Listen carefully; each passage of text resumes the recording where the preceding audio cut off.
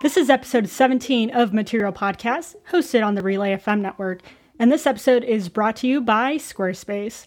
I'm one of your hosts, Yasmin Evian, and I'm joined, as always, by my awesome co-host, Chicago Sun-Time tech columnist Andy Nocco, and podcast app developer Russell Ivanovich. Hello, friends. How lovely to be called awesome. Thank you very much, Yasmin. Awesome and friends. Best intro ever. And friends. 5 stars. Would listen to intro again. Yeah, can you put that on the iTunes review? So last episode, we had talked about the movie The Internship, and it was one of the episodes that we really didn't know how you listeners would take it, but it was probably one of the episodes that we actually got the most feedback from, so I think that means you liked it. So it was fun to hear back from you. First off, one of them was Quidditch is actually real. It's a real sport, and thank you, Cyan J. Droid, for sharing your pictures of your school's Quidditch team. That looks pretty awesome. Yeah, and it looks a lot like it does in the movies. I was surprised, right down to the guy in the yellow shorts, literally wearing a what do you call it, like a tennis ball. Sexually suggestive. I noticed his tennis ball was a bit higher. Let's just call it. Yes. It was more a tail than anything else. I was impressed though. Super impressive. I'm willing to start a Material Podcast Quidditch team as long as I don't have to chase the golden person. As long as I can be the equipment manager, I think I will excel at sports where I stand by the sidelines and hold clipboards and complain to the coach that the boys are not getting enough electrolytes and the girls are not getting enough electrolytes, and we have data from the fitness monitors that I don't like. Yeah, I don't want to admit this, but I was actually researching how many people you need from a Quidditch team, and I was trying to figure out which other podcast hosts could be like co-opted into this team if we're going to do this thing. How many team members do you need? I don't know. That's as far as my research got.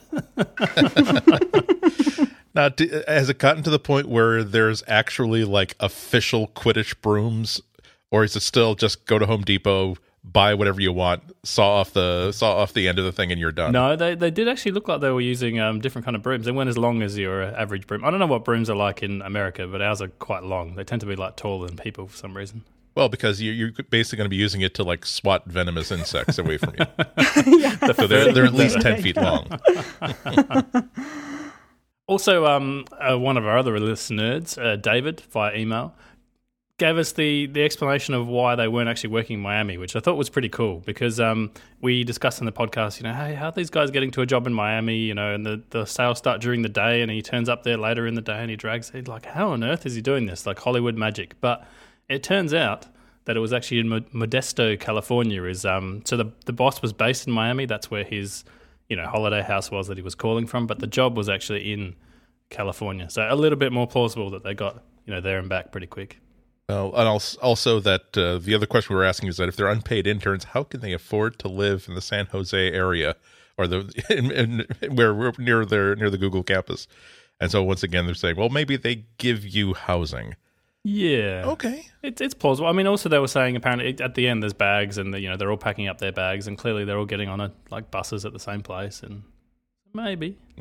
See, it's funny when you compare like a James Cameron movie. You know that there's a reason for everything, even if that reason was cut out of a longer version of the movie.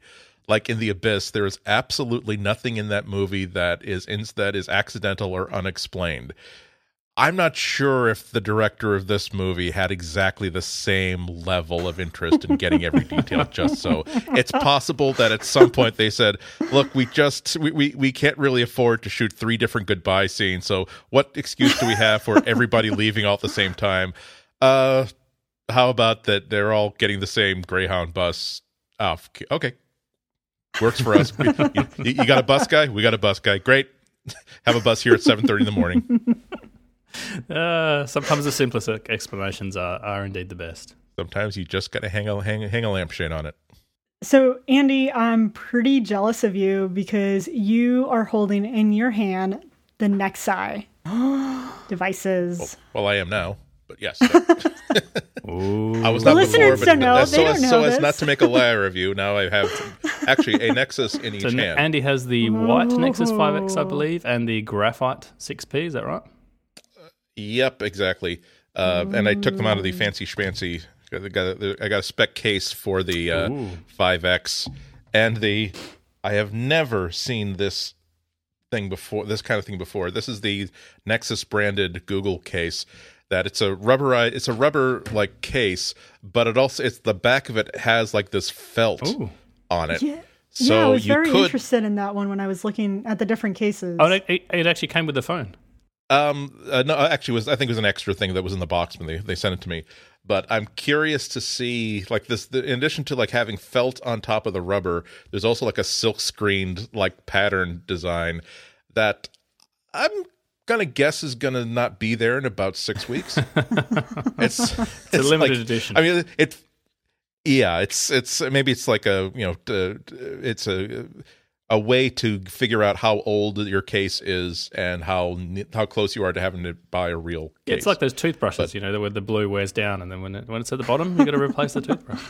Exactly, it's only good for 40 miles at 40 miles an hour. But actually, no. Of course, the phones are the real thing. And this is since I didn't actually attend the Google event myself, so this was my first chance to hold them. And man, they feel great. The 6P, like it's a solid metal sheet. There's a hump on the back. Some people are making stupid remarks about how the top has this little like Cylon periscope sort of thing that has like that extra thick camera sensor and a cutout for the antennas so that they don't have to try to drill through aluminum in order to see the outside world. But it all feels so good in the hand. It feels a lot slimmer than it even looks. It's a really nice size. It's just a tiny bit smaller than last year's Nexus 6, but it's exactly the right amount smaller because, I also have I have a iPhone 6P here. Excuse me. I'm going to say that all the time. Why do they call the same things the same numbers? I'm only a man. The 6S Plus, and like they're almost exactly the same size in every dimension. And so it's just that different. There's a reason we talked about a couple weeks ago about how I almost bought the Nexus 6 from Motorola last year, and it really was the thing that kind of put me off. It was just a little bit too big. Whereas maybe it's because I've been carrying around the 6 and the 6 Plus and the 6S Plus for the past 3 or 4 months. But this feels like it's exactly the right balance between I want a big screen for reading, but I also want to not have to like carry a makeup purse with me to carry it around in all the time. But then I'm still kind of tempted. I'm still kind of tempted by the 5X because it's just a little bit smaller, but it's almost just enough smaller to make it feel like it's not even a big phone at all, which is ridiculous because this would have been a huge phone like 3 years ago. But I kind of appreciate having phones that are a little bit smaller now. I've also thought, just based on the pictures, I was going to be thrown by the fact that the fingerprint sensor is on the back. But that just means that whereas on my iPhone and on the Galaxy Note 5, you train your thumbs for the fingerprint recognition. Here you train your index fingers for it. And it's actually kind of cool when you take this out of your pocket and your finger just finds that back of it anyway. And by the time it's up to your face, it's been unlocked and it's ready to go. There's nothing I don't like about it so far. I've only had it for a few days. It was really unusual. Usually when companies send out this kind of hardware on embargo, meaning that you can have it, but you can't write about it until X date, they're giving you about a week or 2 weeks head start. They shipped them, almost everybody that you've seen review this phone so far, they got it on Friday, and the embargo lifted like a midnight on Monday morning. They're like, you will work over the weekend. Congratulations. Yeah, or it's like I wouldn't say it's suspicious because both of these phones. Again, I've only had them for a few days, so I can't really make a review of them. But they both feel like really nice phones, well made. They've both been performing exceptionally well. Sometimes though you worry about, let's hope that people are only going to review them based on 16 waking hours. We don't want people to do a lot of testing. We certainly don't want them to try to drop it once, and we don't want them to actually take it on a trip with them to find out how badly the camera fails when you actually expect it to do things outside of your office.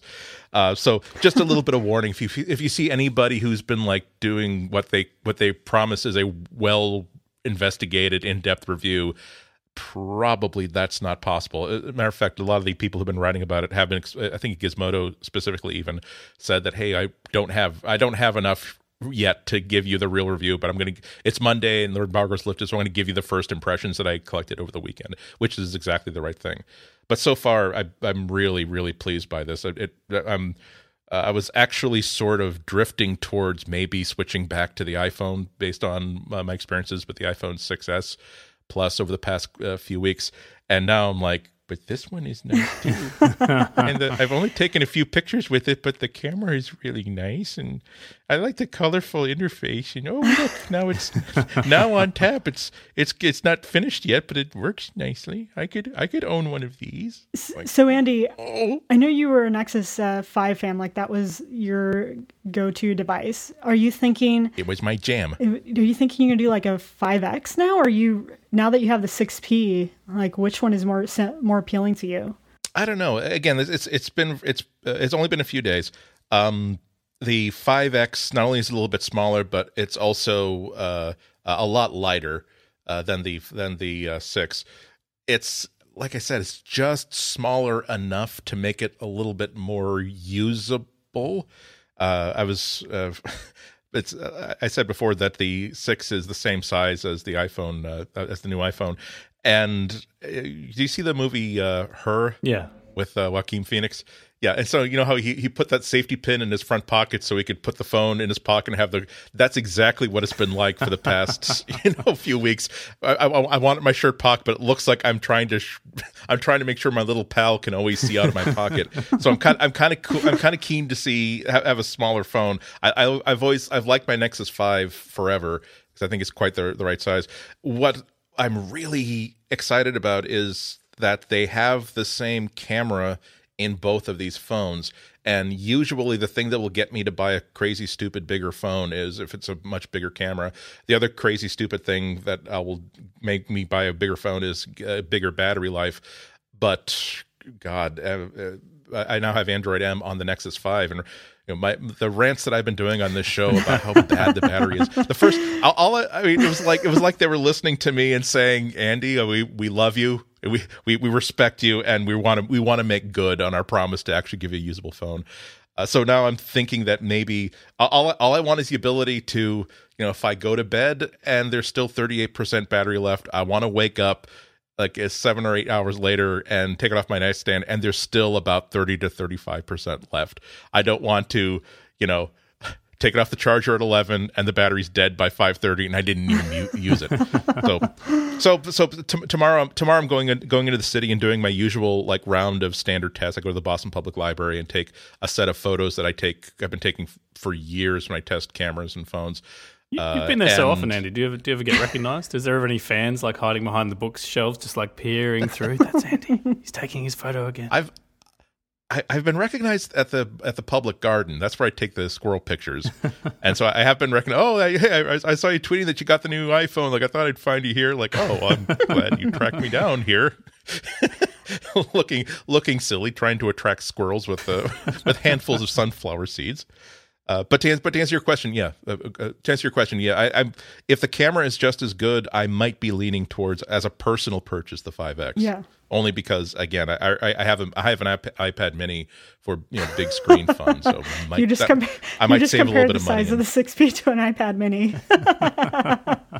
Well, you know what I mean. It's like it's nowhere near there. But I already have a tablet, so 5X will be fine.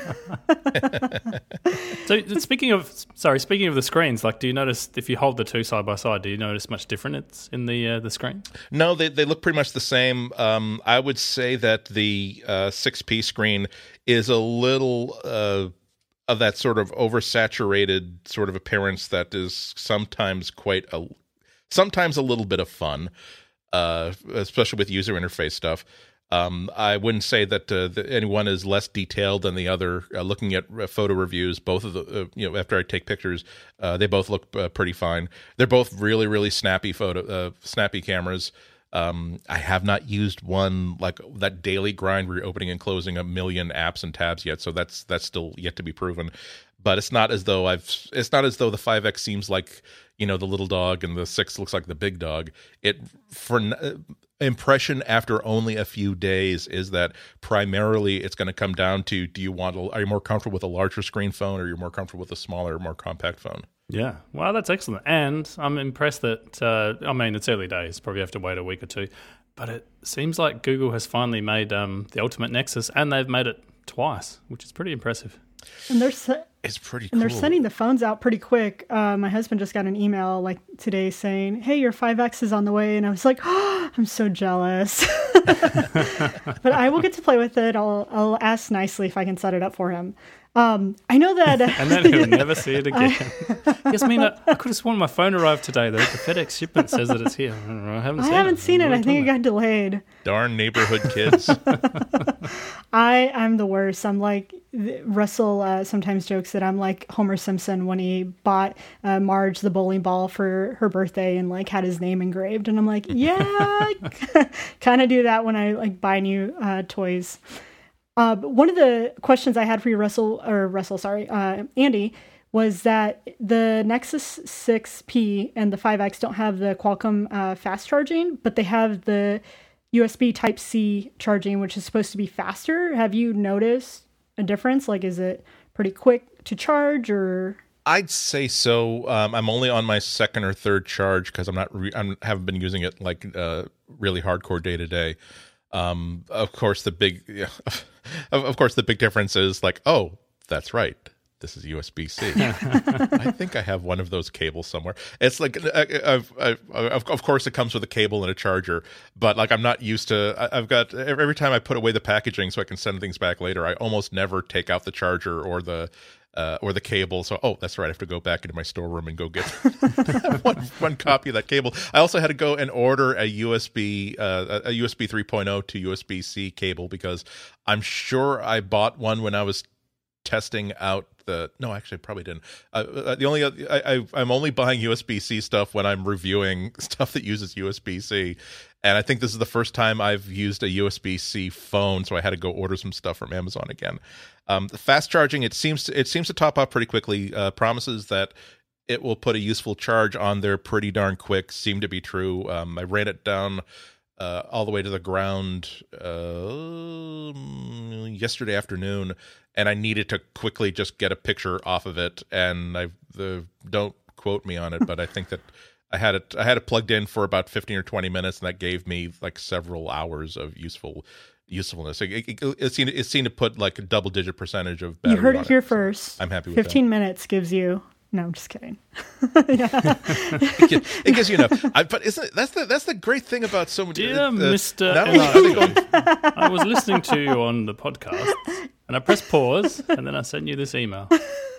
Controversy helps sell ad space. I'm all for that.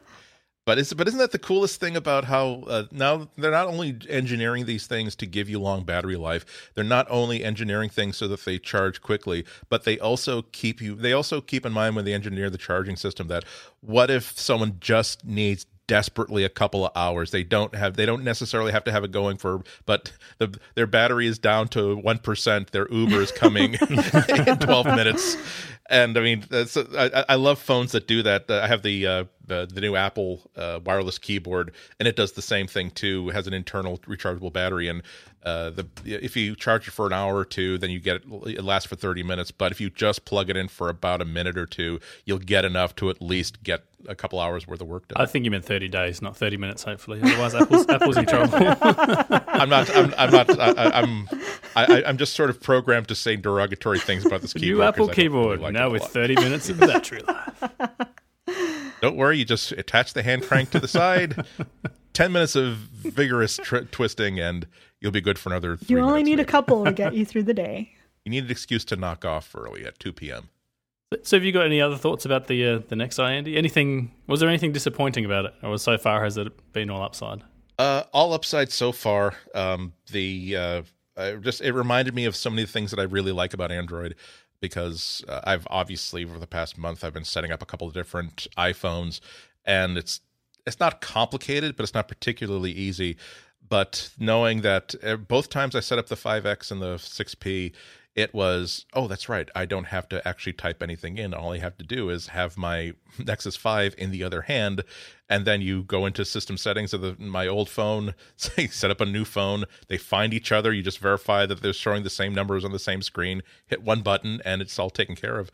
I was at a diner this morning that has free Wi-Fi, and I'm used to, after 2 different iPhones, oh, that's right, this isn't set up for the new for the Wi-Fi here. What's the password? Then I'm not noticing the fact that it was already connected and already downloading stuff because the Nexus 5 knew the password. So of course the 5X and the 5P know the password as well.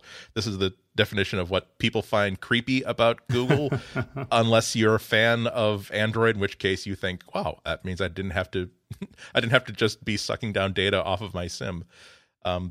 It's interesting. I mean, I might have to change my opinion of, again, it's going to take me, my review will probably be next week, because starting tomorrow I'm going to go into in-depth testing of these as opposed to just noodling around. But it makes me wonder if I should now say that your default choice for a phone, Android phone, should definitely be a Nexus, given that you don't have to choose between. Last year and the years before, you only had a small one or you only had a large one. You had no choice in the matter. Now you have 2 brand new ones, whatever the size you want. They're both affordable. They both obviously are running Android 6.0. They both seem to have really good cameras. I used to say that previous to this, it was easy to say that I think that my default recommendation is a Motorola, because of all the things that we like about Motorola phones.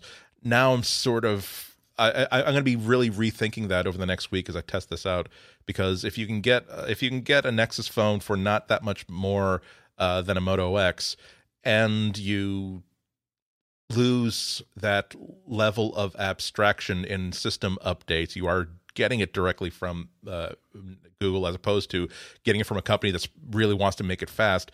And third, yikes, I've been reading about Lenovo has been releasing some stuff saying, oh, well, we're no longer going to be doing this new the Moto Active feature that you like, Andy. We're no longer going to be doing this gesture thing that you like, Andy, because we feel as though a lot of that has been rolled into Android proper, which I don't know if that's true. It feels more like they're saying that we feel as though it's too expensive to keep maintaining these features in hardware and software, and we'd rather not have to deal with that. So it's there's still a lot of good reasons to get a Moto X, but yikes! Again, if these 2 Nexus phones had a really good first impression on me, and if that bears up, the only question is, can Google ship these in quantity so that you don't have to wait 6 weeks before you get one? And will they ever make it to Australia? Come on, Google, you can do it. I think the only other downside I've seen is that a lot of European people have been complaining about the price in euros. So apparently it's not like a direct conversion from US dollars to euros. There's actually like a huge markup in there that's not accounted for, like in, sales taxes or whatever. So for some reason, I don't know what it is, but these phones are actually sort of more in the premium sort of end of things in the European market. Interesting. But no, that sounds really positive. I want one now. I just wish we had the technology where I could just reach into the screen, grab yours, play with it for 5 minutes, and not give it back. Oh, it's only one way. I'm so sorry. I got a Lego Wall-E on the desk. I also have Pixar walking teapots. Don't be so hasty if you're going to grab something. Is Wall-E done? I've stopped at the head. Because there's an issue with the neck joint, so that it can like flop forward. The head, since it's so big and heavy, can flop around a little bit if you pose it the wrong way. And the Lego people have just posted something on their official site saying that we're not going to be shipping any more kits because we've come up with a fix for the neck solution. And so now I'm thinking, how hard is it going to be to take this apart and replace the pieces versus how cool would it be to have a finished okay, how cool would it be to have a finished Wall-E, but also, I've been really, really good about keeping these other parts like nicely segregated.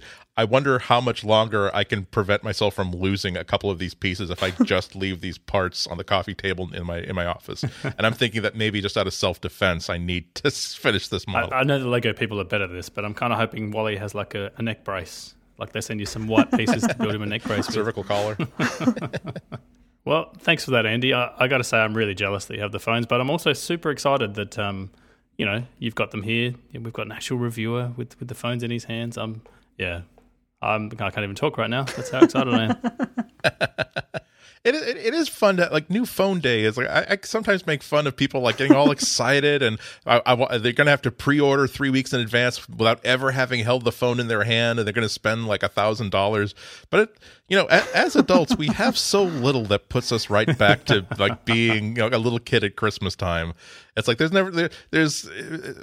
don't even care if people are getting lined up to pre-order tickets for the new Star Wars movie. It's like, as long as there's something that gets you excited about something in this life, that's not something that anybody should make anybody feel ashamed of. Not only that, but we get the Star Wars movie first here in Australia because we live in the future. But you're going to stream it to us, right? You're going to like hold out your phone and live stream it to us. I'm a bootlegger, Yasmin. Going to bootleg. So the funny part about saying that we get excited about toys is that Jamba Juice was giving away little Android figurines. Look how cute they are. And the one I'm holding right now is orange, and they were giving out another one was green.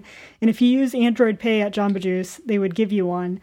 And so I got it, and I was with my daughter and my husband, and I like had to look at my daughter. I'm like, okay, now this is Mama's. Like, this isn't a toy.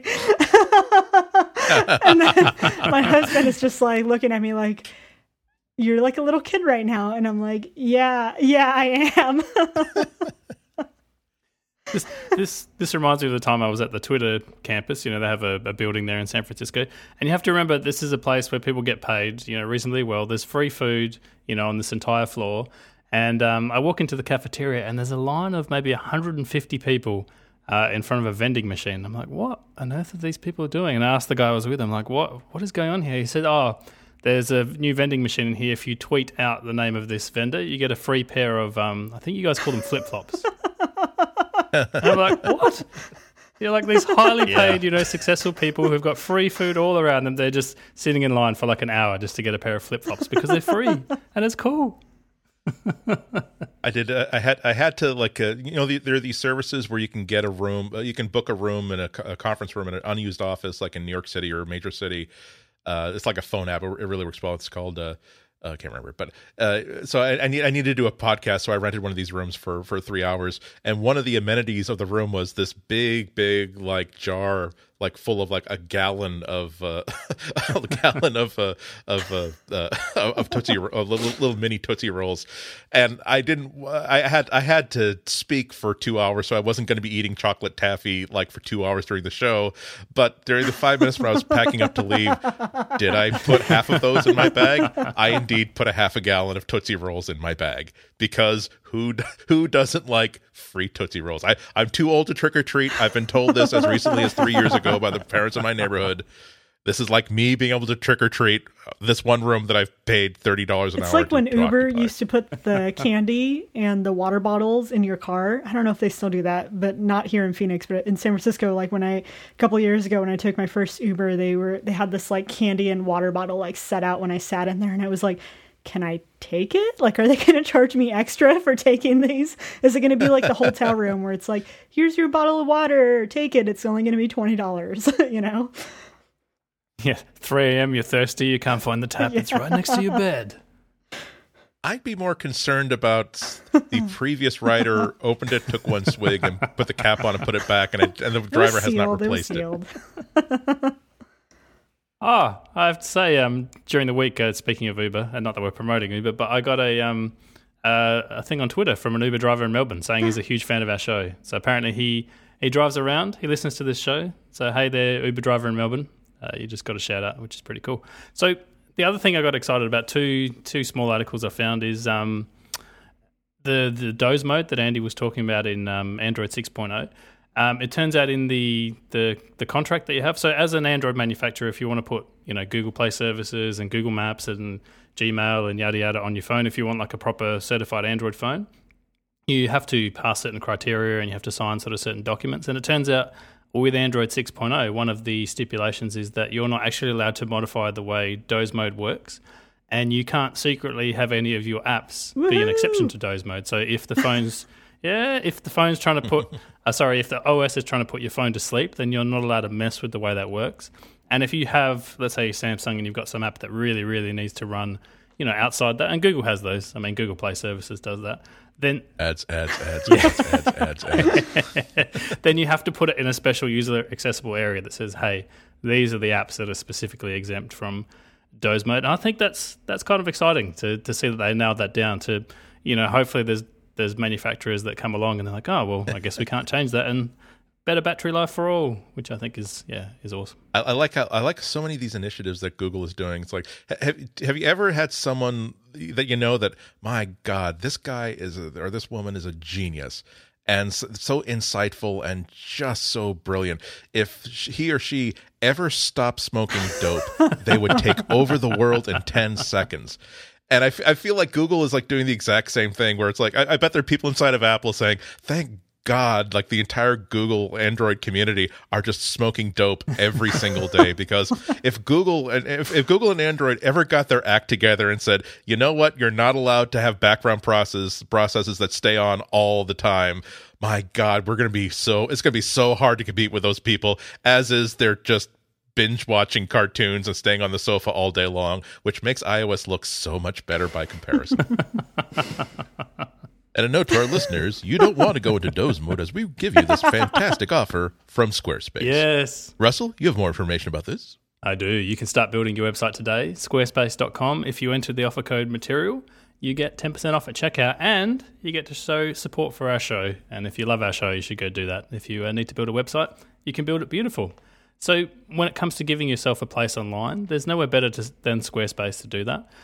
They put all the power in your hands that you need to build the website that you want. So they've got all these predefined templates that you can drag and drop around. You can put your content where you want it to go, and you don't need any coding skills. So you don't need to know what a CSS3 or a CSS5 tag looks like. You don't need to know where the HTML video goes. You just drag and drop these things around, and Squarespace does the rest. They also make sure that your site stays up and is secure. That's a big thing these days. You get a link from someone famous and boom, your website goes offline. Never a good thing. Squarespace handle all that transparently. And all their designs feature responsive design, which means that if you're on a tablet or if you're on an Nexus 6P, which apparently are the same thing, that your site's going to scale to those. And then if someone opens it on a big screen, it's going to look good on there as well. And you get 24/7 support. So if you really do get stuck and there's something you want to know, they've got teams in New York, Dublin and Portland that are there to help you out. They've got a commerce platform in case you want to sell stuff on your website. You can definitely do that. They've basically got rock solid hosting, and they've got all these different things that you need to go check out. So Squarespace plans start at just $8 a month, and you can start your free trial today with no credit card. So you can go there, squarespace.com, enter the offer code material, get 10% off your first purchase, and check it out. And we want to thank Squarespace for supporting our show and all of Relay FM. Squarespace, build it beautiful. Now, can we talk about a legal action that will not put us all to sleep? Because I thought this was pretty cool.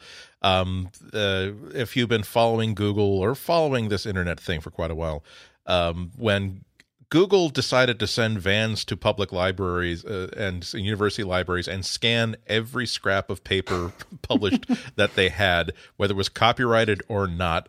This was a good example of Google doing something awesomely cool that everyone was going to love. But we'll find out later on if it's legal or not. It's certainly an interesting thing to do, and you don't do that unless you're Google and you have lots and lots of lawyers. In the United States, the Authors Guild decided to sue Google to say that no, you can't do that because if you go to Google Books, you can. It certainly won't give you the entire text of a copyrighted book, but if you do a keyword search, it will show you the paragraph like in front of and behind it, and sometimes even a few pages around it. And they said, no, that's our copyright. You can't actually do that. And so it's been bouncing around the courts ever since, but it seems to have been settled this week in a decision that kind of shows that sometimes the courts are very, very subtle and very, very correct. It actually makes a lot of sense. There's a great article in theatlantic.com that explains how it goes. The argument is that the reason why Google Books falls under fair use is because one of the defining things that are required to cite the fair use exemption is if you do something transformative to the original work. So if Weird Al Yankovic does a parody of a piece of music, he's clearly transformed it, and therefore that falls under fair use. In digital terms, that also you can also do like a Google image search, and they can present you with a thumbnail of a copyrighted image without violating, because again they've transformed it. And so the basis of this ruling is that indexing and searching software can also provoke a transformative effect on a piece of work. And so the ability to index and perform a search on that content, they said absolutely positively falls under fair use, therefore, because they are transforming the work by giving you a brand new tool for accessing it and finding it, especially given that, of course, you can't get the entire book. You can only get at most about the page that a certain thing that you searched for falls under. And so it's hard to imagine how badly things could have gone if they said that, no, you can't you can't use anything that's copyrighted that's been scanned and the information therein used for other purposes. You can imagine how bad it would be if you could just simply you can't like quote a table of statistics from out of a book and do math on those statistics for a new conclusion. I mean, not a lawyer, and so I'm so excited by this ruling and the Atlantic.com's explanation of it, because it seemed to make sense, but it also seems like a really good victory. Especially, I love Google Book Search, because I can't tell you how many times I've gone directly from Google Books to Amazon.com to buy a secondhand copy of an out-of-print book, because all I know is I'm interested in this topic. This allowed me to surface and discover a book printed in 1978 that is not only, I think, is about that topic, but here's a page that shows me the depth of the knowledge that's reflected in that topic in this book, and therefore I'm going and buying that book. So I think it's a big win for everybody.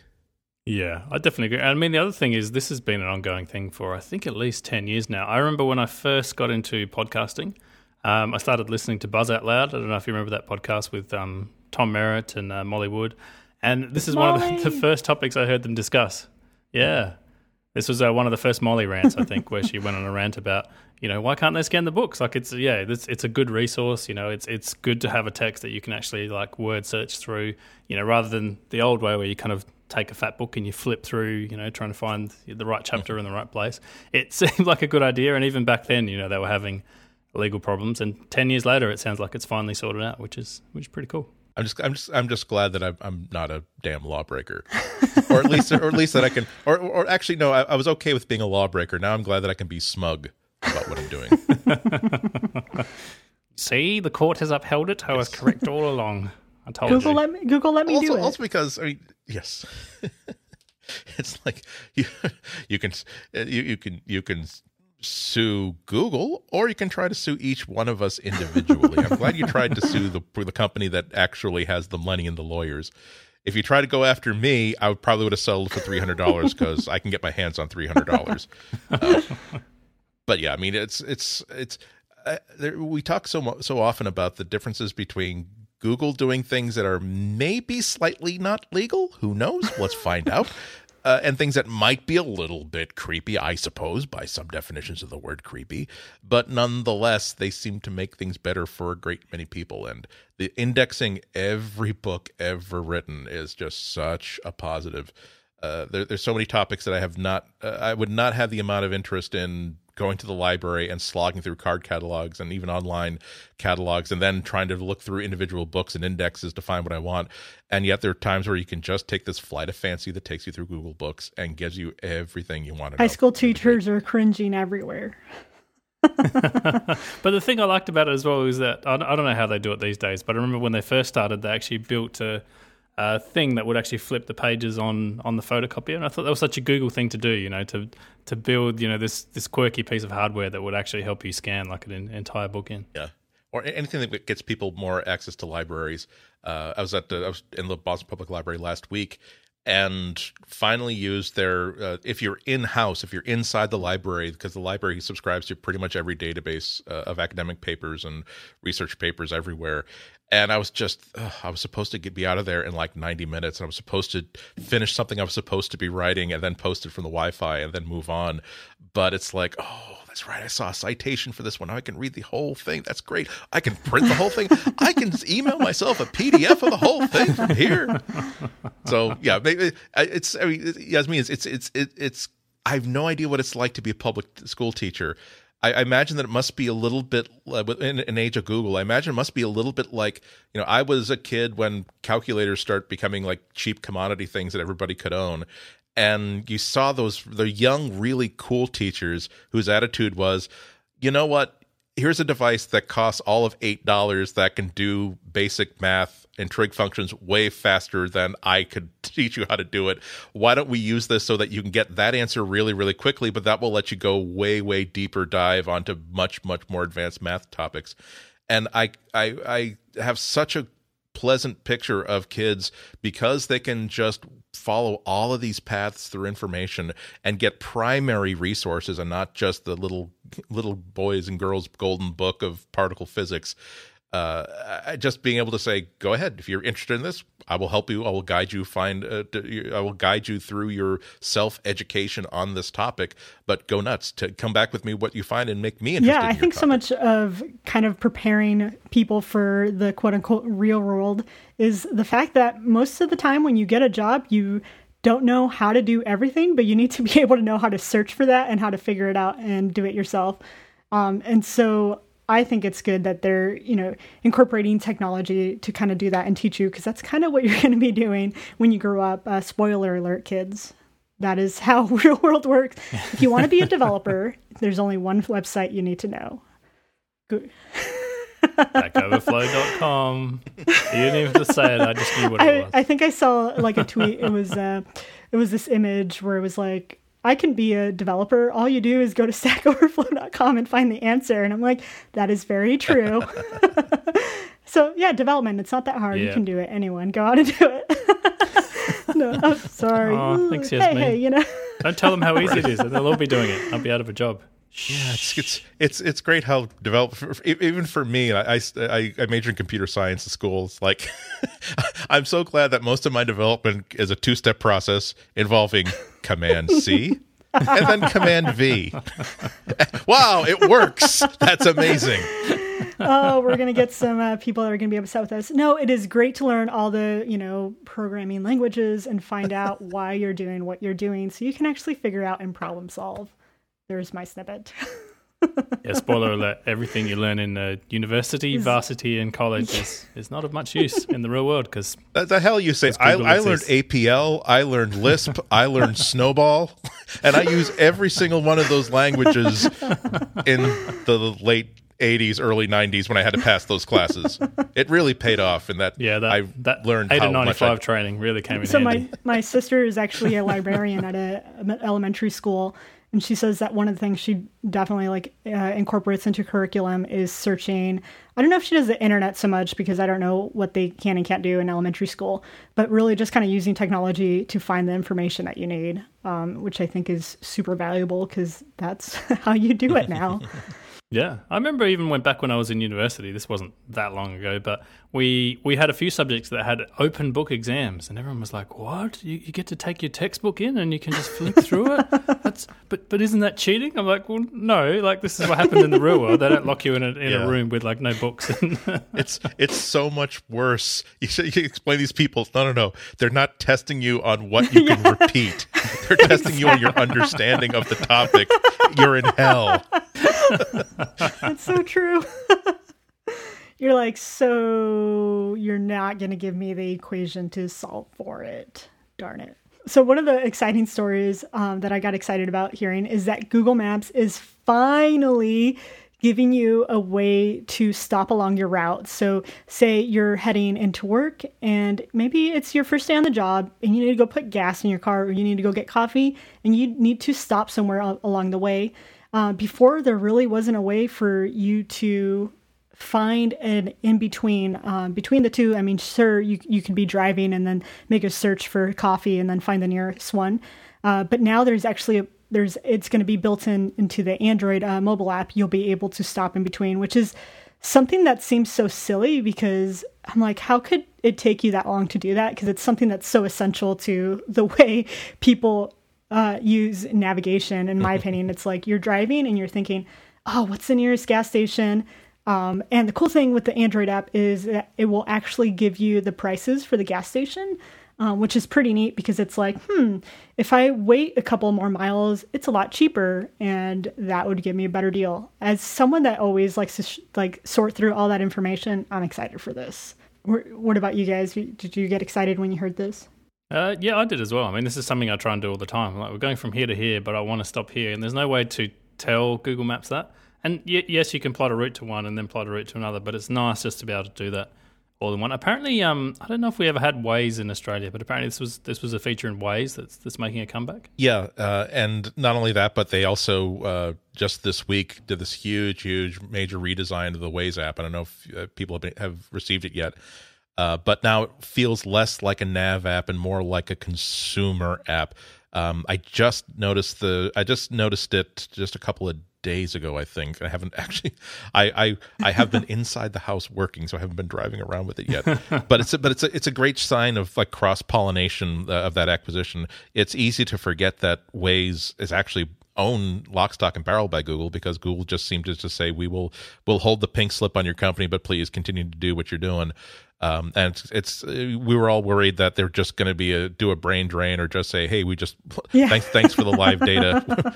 you can send the rest of the team home. But it's great when you have two independent teams that are sort of fertilizing each other. And yeah, it's just like you say. I mean, there are times when you don't notice how low you are on gas until you realize that pretty sure I'm going to make it to my destination, but it'd be nice to, not only would I like to not worry about that, maybe I need a Snickers and a Slurpee right now. And so it's cool that when you activate that feature, it just guesses what's logical that you would want to try to find in the middle of this route.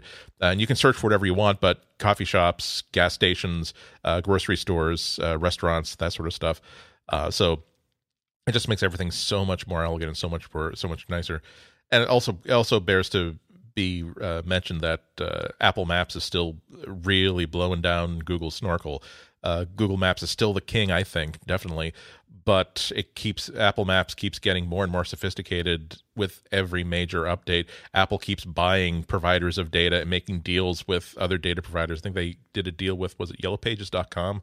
To get access to more local businesses.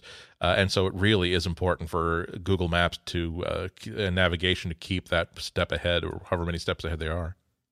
Yeah, I mean, it's getting harder and harder for me to know which mapping app I'm in. It used to be you open Apple Maps, you search for something, you can't find it. You're like, I'm in Apple Maps.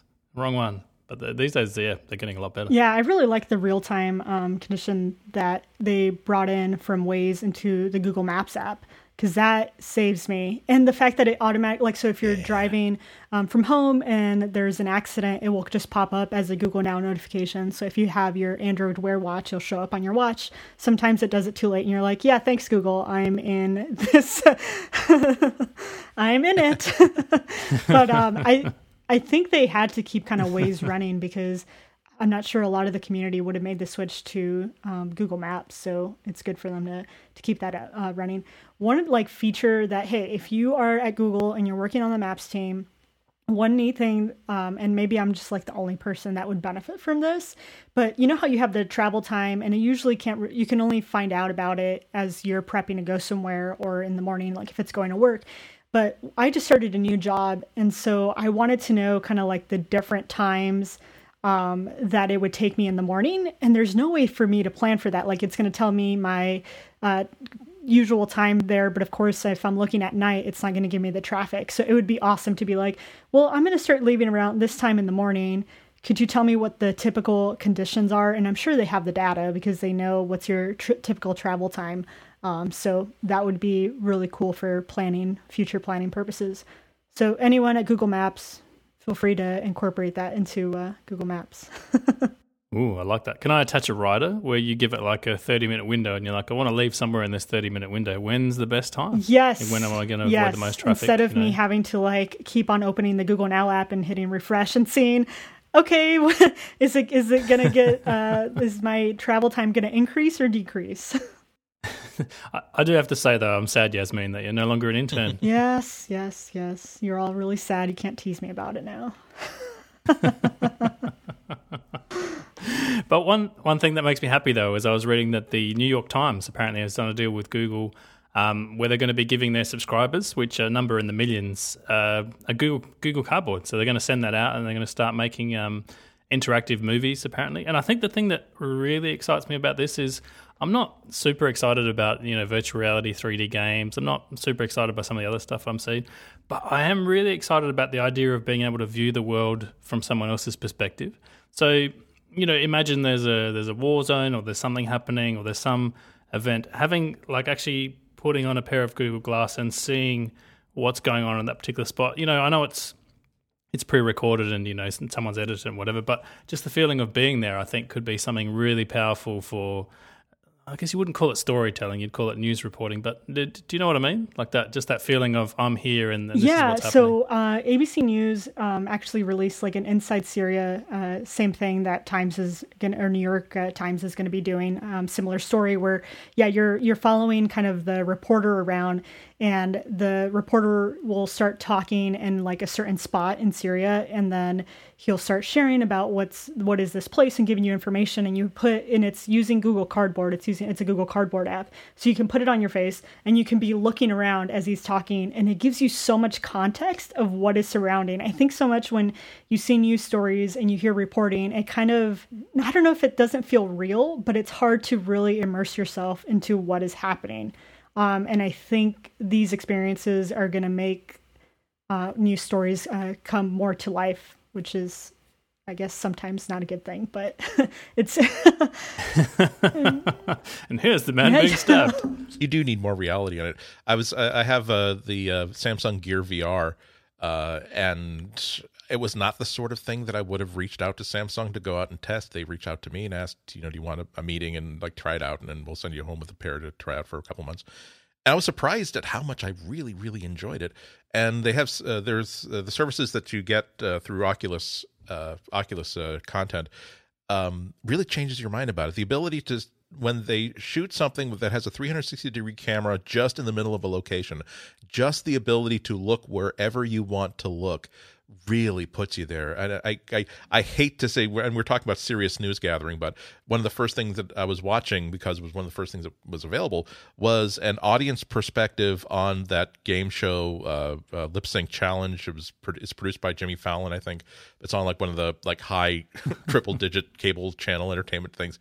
But they just simply put a 360-degree camera just in the audience area where people are all standing around. I was standing in my office wearing these things, and the idea that I could be looking at the place where the performer is lip syncing, singing, I could look at that, or I could look at the back of the stage where the hosts are just sort of huddling with producers and getting me their notes on whatever impromptu things they're supposed to say as soon as the thing ends, or I could turn around and look at the rest of the crowd.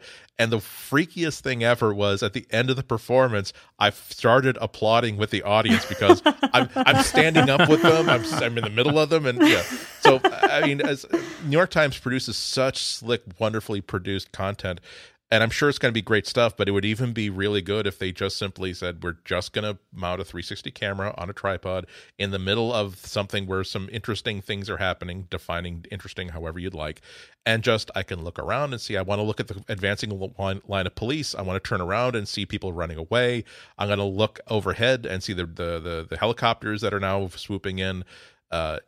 It really is intriguing, and it really shows you how, I don't think that even the New York Times could afford to send millions of copies of Gear VRs to people, but a flat piece of cardboard they can put a couple stamps on that you drop your cell phone in, that works great.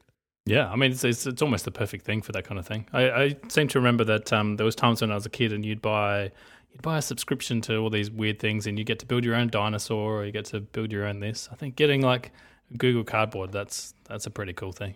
Yeah, and the fact that it works with any phone, iPhone or Android, is really the best part. And it's a piece of cardboard. It's cardboard. It's not hard. It's not expensive to distribute. Yeah. And so anyone can access it. No, I was just gonna say it's so I wouldn't say anti-Apple. It's it's yin and yang, two two philosophies that define each other, the negative and positive space. Whereas Apple would say, we're not going to ship a VR product unless it is perfectly executed. It solves every problem. It moves technology forward and creates a new Unimind to help usher the human race into its next stage of evolution. Google says, you know what? It wouldn't cost us a lot of money. It'd be cool and fun. And okay, yes, it wouldn't work because you can't really like adjust the interpupil distance. You can't make it as good as a $10,000 VR kit, but it'll be cool. We can mail. Okay, let's do it. We're doing it. I know. We're doing it. Let's see where this goes. I had a cool moment. We were meeting with a real estate agent, and he just discovered Photosphere. It's like, have you seen this thing? I've got the Samsung, and I press this button, and I made this. And look, he's like, look, I made this 3D view of a house, and he's like, I put it online. Like, it was amazing. And I showed him Google Cardboard, and I think his mind almost exploded. Like, he's like, what? You can get these things? I'm like, yeah, like, it's like $20. You can just, he's like, this gives me like ideas. I'm like, oh no, what have I done? Now he's going to be a bazillionaire because he's selling so many houses. One of the other awesome Google Cardboard collaborations is they partnered up with Mattel for their ViewMaster. I don't know if you remember the ViewMaster, which is it come with like the little disc that you would put into the little red ViewMaster, and you'd have this like 3D view that you could look and explore different places. Well, now they created their own ViewMaster that you can put in your phone. So it's like a Google Cardboard viewer, but it's actually made out of plastic. And the reviews said that it's done pretty well, and it even has a strap, which is if you're giving this to a kid, having a strap is a great thing, so that if they drop, it, they still hopefully it's still strapped on. It looks like a pretty sturdy device, and I'm thinking that the holidays are coming up, and it might be something that I get for my daughter. The only downside, the beauty and the downside of Google Cardboard is you need a phone, and usually you have a phone, but when you have like ViewMaster, which is something that's mostly going to be dedicated to your children, they don't have a phone unless you have like a household phone that you guys are, using around the house. So I'm interested to see how Google Cardboard within families kind of plays out, because most of the time I don't want to give my daughter my phone, but you know what? When I get my 6P, she can take my 5X. There'll be 5X, sorry, my Moto X. Now, so many X's, getting confused. Let's not kid ourselves, Yasmin. This is for adults. Yeah. I love it. I want one. Forget the children. I know. It's going to be one of those gifts again that I buy for my daughter, quote unquote, but Mama's really going to use it. Mommy got you this. Oh, there's no phone. Oh, so sorry. I'm going to have to take it back. You're just being a good mother because you would be overindulging her by giving her the brand new latest and greatest phone. By providing her with last year or the year before's phone, you're teaching her that to not fall lockstep into brands, that even a second tier or third tier hardware is still plenty useful. There are children all over the world who don't have any sort of a phone whatsoever. And, well, it's mommy's phone. Don't you want to have that connection between parent and child? And that leaves me without a phone. I'm going to have to go out and buy a brand new phone. That's how much that I'm willing to sacrifice for you. And I do, and I do, and I do for you kids. And this is the thanks you get. I'm going to use that. I still have my StarTAC flip phone. If you don't like the Moto X 2014 edition, I can give you the analog flip phone. There you go. We still have the Nokia that doesn't fall apart and can play Snake. Yeah, it's if you're upgrading pretty often, I guess, yeah, you'll have that extra phone to have your children play with. But I haven't tried Chromecast with her because she has, we have like the Fire TV and even another way to watch Netflix on our TV. But I'm curious if we did have kind of like instead of the tablet, but like we had a phone that was just out and about in the living room, if she would, use Chromecast. I'll have to do an experiment and see how she likes it. Probably hate it, but... Yeah, as a mobile developer, I have to recuse myself from this conversation because we have a phone for everything. We've got an Instagram phone. I've got a phone dedicated to BB-8, this toy that we bought. We've got a phone that's like single-purpose phone just everywhere that just do like one thing. So yeah, I can't speak on this matter. I guess we're about done, but I can't let this show close Congratulating HTC on their new A9 phone. That, I mean, you got to say that either they are such brilliant industrial designers that without any knowledge whatsoever of what the last year and a half of iPhones look like, they came out with a phone that looks exactly like an iPhone 6, or at least they're clever enough to say, this is actually way better than anything that we had planned. Why don't we just, again, Command C, Command V, only in industrial design. The camera is in the center of the body, and as opposed to the left corner. Otherwise, you'll be damned if you can find any difference in this apart from the logos. And I'm not saying they should be ashamed of themselves. I'm just saying that.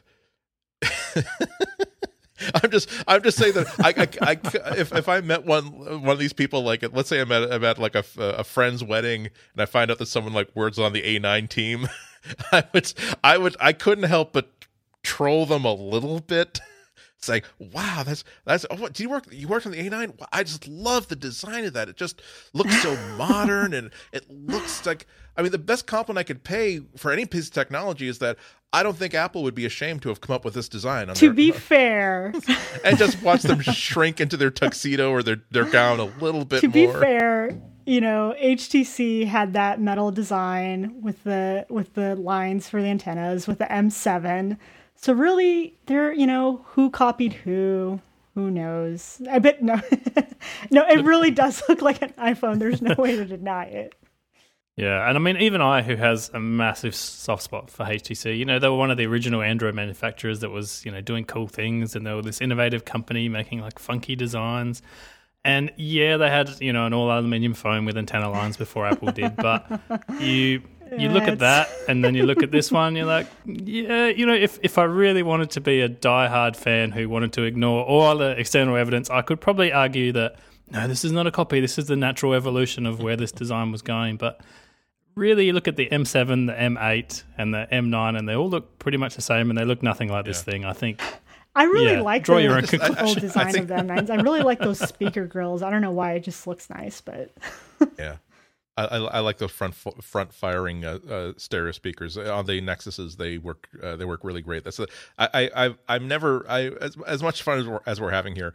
I have said before, and I continue to say that I hope that any time that any manufacturer comes up with a great idea that is completely customer positive, I think that you're doing your duty as a designer if you steal that idea. Okay, if you make it look exactly like the iPhone, maybe not. I mean, but it's and also like I'm setting up the fingerprint recognition on these new phones, and I couldn't help but notice that this looks nothing. It's easy to use. It's a similar process where you keep having to tap the same finger several times until it tells you, okay, I think I know your fingertip right now. And whereas Samsung's, it looks exactly like this Apple setup for Touch ID, where this is just software. They can make it look like whatever they want, and it looks exactly like the setup for Touch ID, down to like the fingerprints being colored in a little bit at a time inside a circle. And I mean, that's not the first thing that Samsung does. It's like so many of their apps, it's like, do you not know this makes you look bad? Well, actually, let me clarify. It doesn't make them look bad so long as they're saying, like, I would love it if HTC just simply said, we think the people like the iPhone 6 design. We like the iPhone 6 design. Our lawyers say that there's nothing protecting this trade dress. And so why wouldn't we do a design that we know that people already like? Because if an executive said that to me, I would blink twice. I would look back at my pad, make sure I quoted it accurately, and said, I have nothing to say to that. You speak nothing but truth. You say nothing. What you say makes complete sense. Yeah, Andy, we're circling the drain. Are you circling the drain? No. I like the Verge's title for this phone is HTC's One A9 is a $399 iPhone running Android 6.0. It looks like an iPhone. So if you really like iPhone and you've been wanting to try out Android, H2C A9 may be the phone for you. They could even say that they could even say that also that there's no larger collection of phone cases and accessories than those made for the iPhone 6. So we decided as a boon just to put our the users, camera in the same spot. I should have gone the extra mile. The camera in the same spot, the buttons in the same spot. Really And you missed could have out on reused the opportunity cases. here. make the leaf on the Apple logo point the other way.